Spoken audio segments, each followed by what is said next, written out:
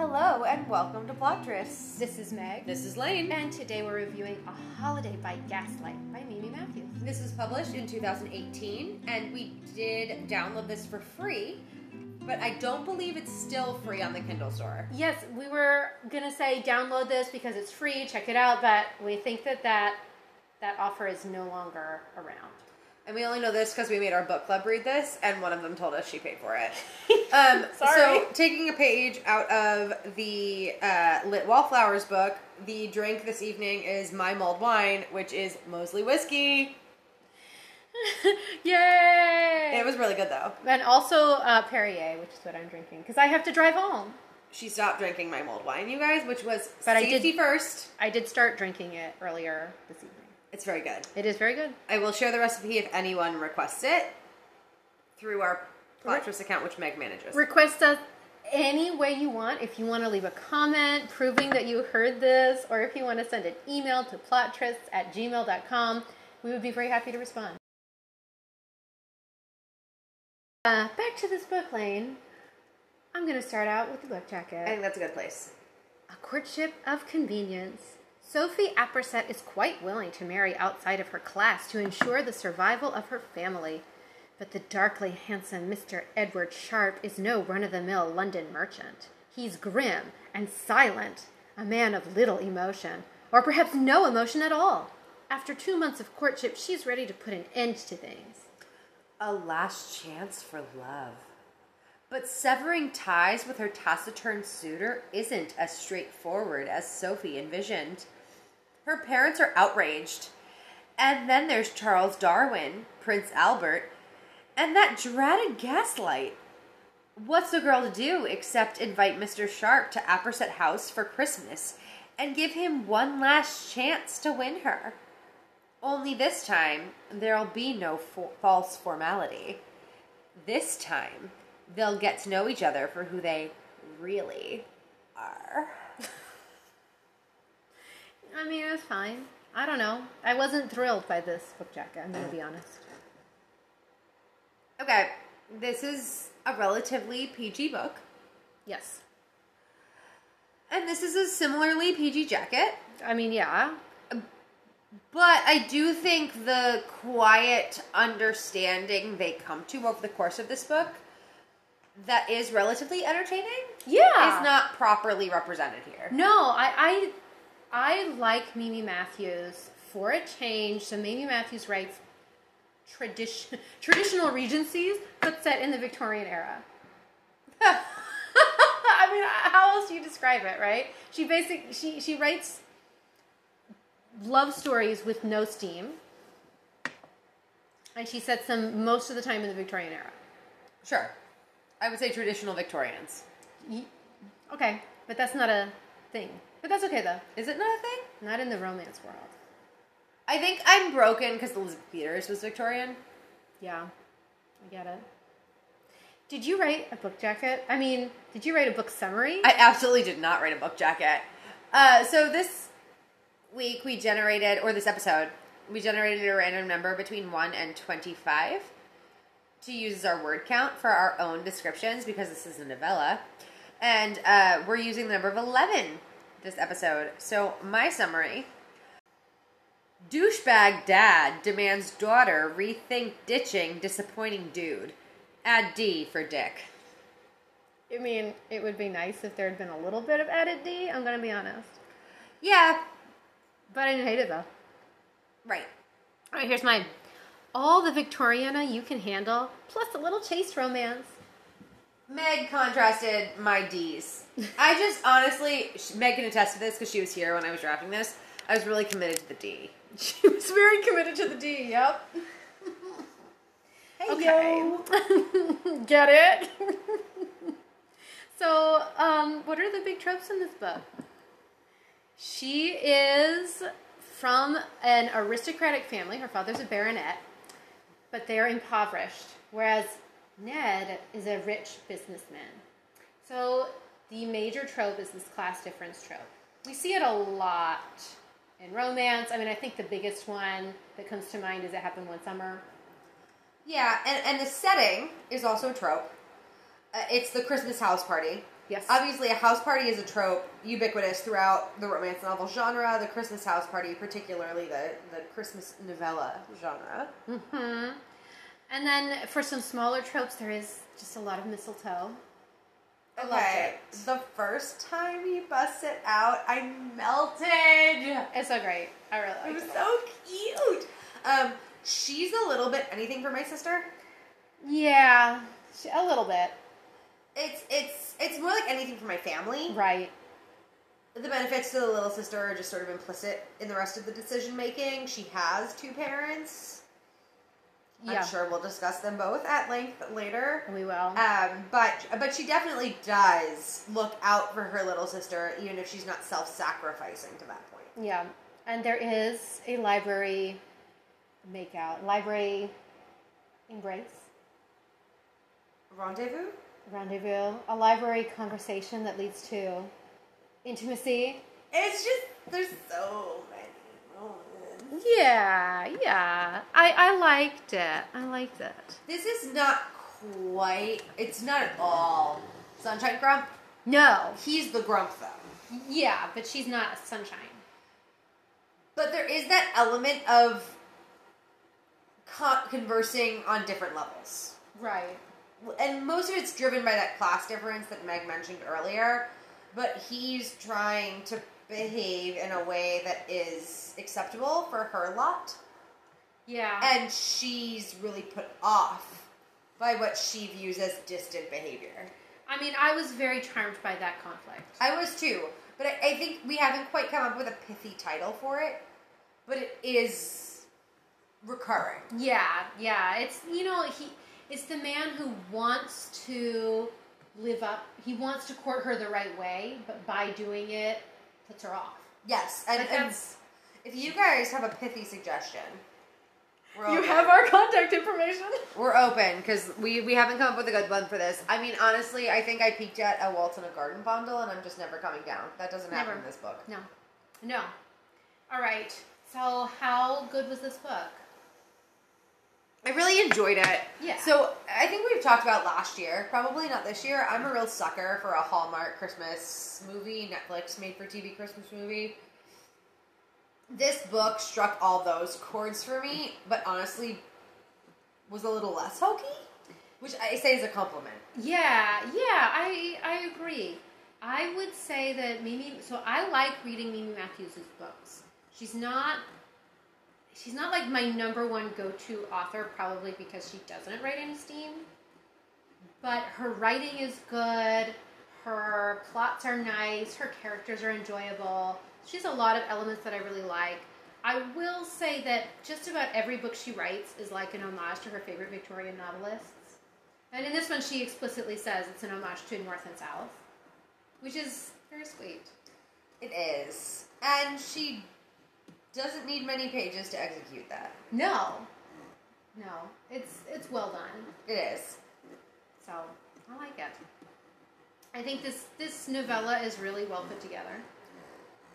I enjoyed a lot of it, from the parallel conflict with her sister and his business partner to the moments that occurred in the kitchen or the staff quarters. Mm-hmm. I think she was able to get a lot of high impact moments that romance readers will recognize condensed into a very brief story.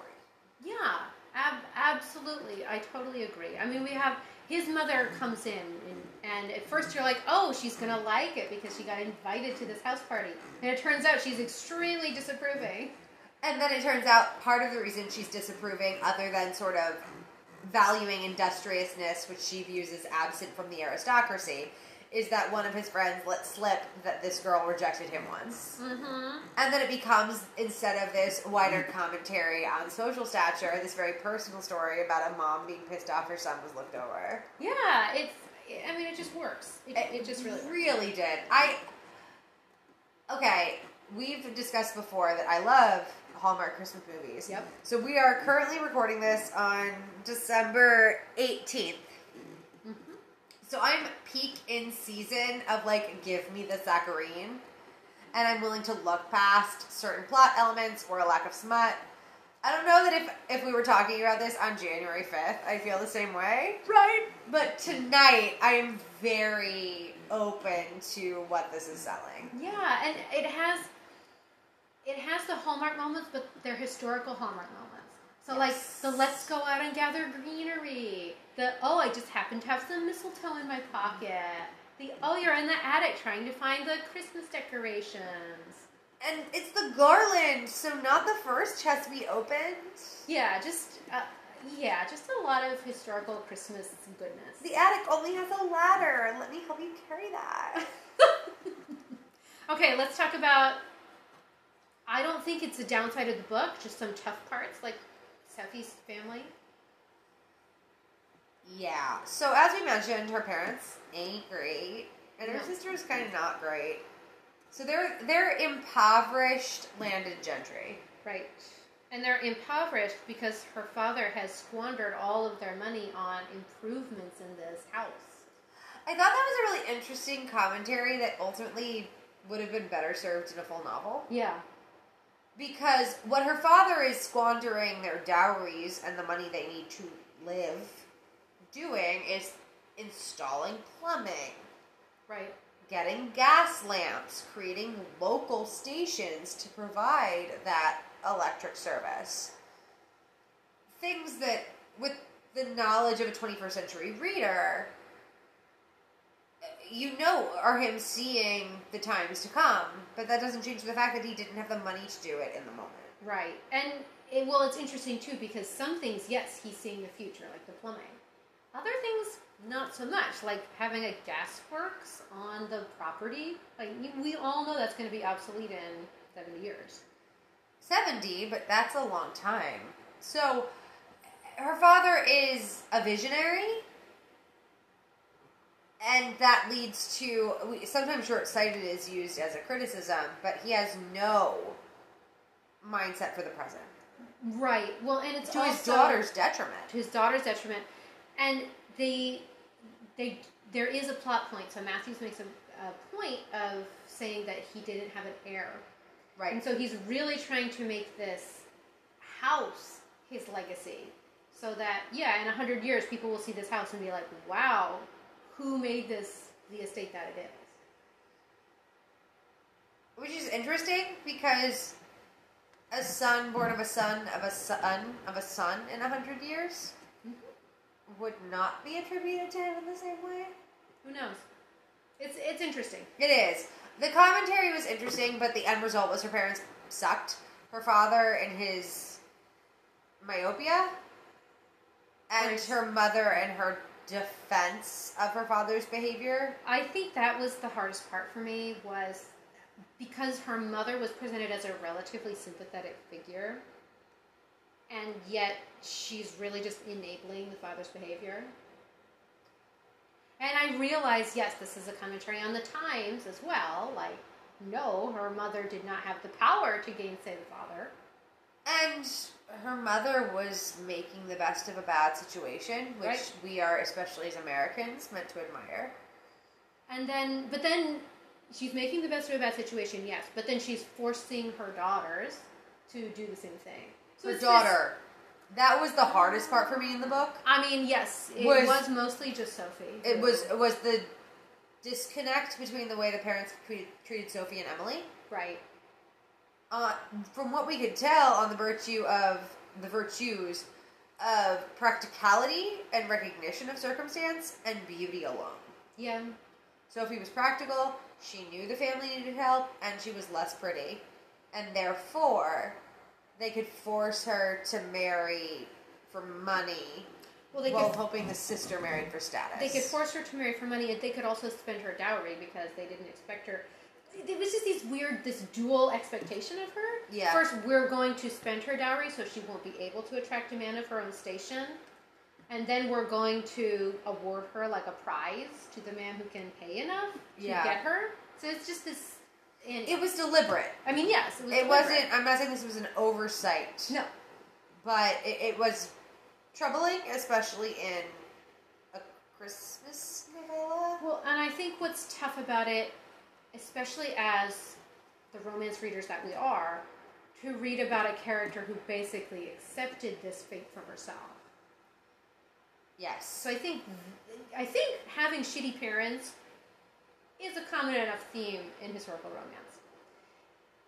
The child accepting those shitty parents and accepting, the consequences of the parents' actions and not really seeking to change that is a little more troubling for me. And I think in the first chapter, so barely a spoiler, Sophie choosing to reject Ned's suit on the basis of them just not having enough in common or getting along was her rejection of accepting fault for her parents' failures. Right.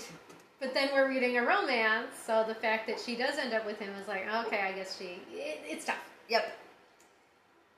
All right. I think we've already talked about, I think that covers any trigger warnings, right?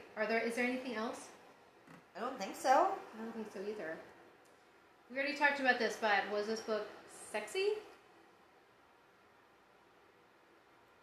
Not super. So there's a couple of really hot makeouts.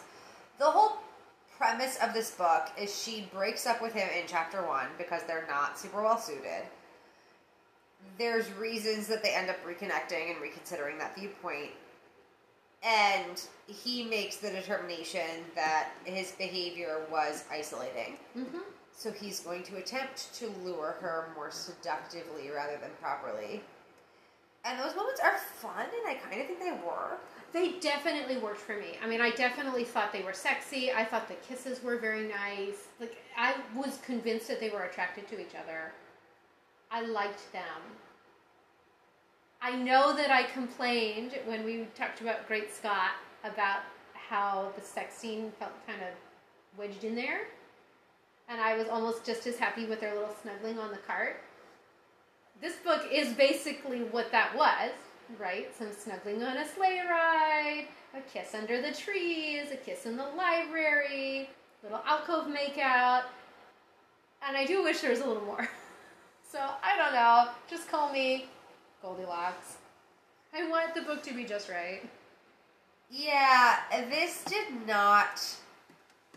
Again, we talk about my love of Hallmark Christmas movies. I often read Christmas novellas as a digestif to those, if you will, where I've indulged in this very chaste narrative of Christmas love, and I want my romance novels, novellas especially, to be the, steamier closeout to that experience, and this definitely didn't hit the heat meter. I agree. But how Christmassy was it, Lane? Okay. What's your candy cane rating? 3.5. 3.5? You gave this one fewer than you gave whatever one we read last week. Yeah, the one with the goose. Yeah. So here's why. Again, the conflict of her needing to marry for money. Yeah. And him having money is not inherently Christmassy. That's true. So while all this goes down at a Christmas house party, and they gather mistletoe, and they gather decorations, and they put up a Christmas tree, and I recognize that 3.5 is clearly better than halfway. It's true. The actual conflict and the actual resolution is not super Christmassy.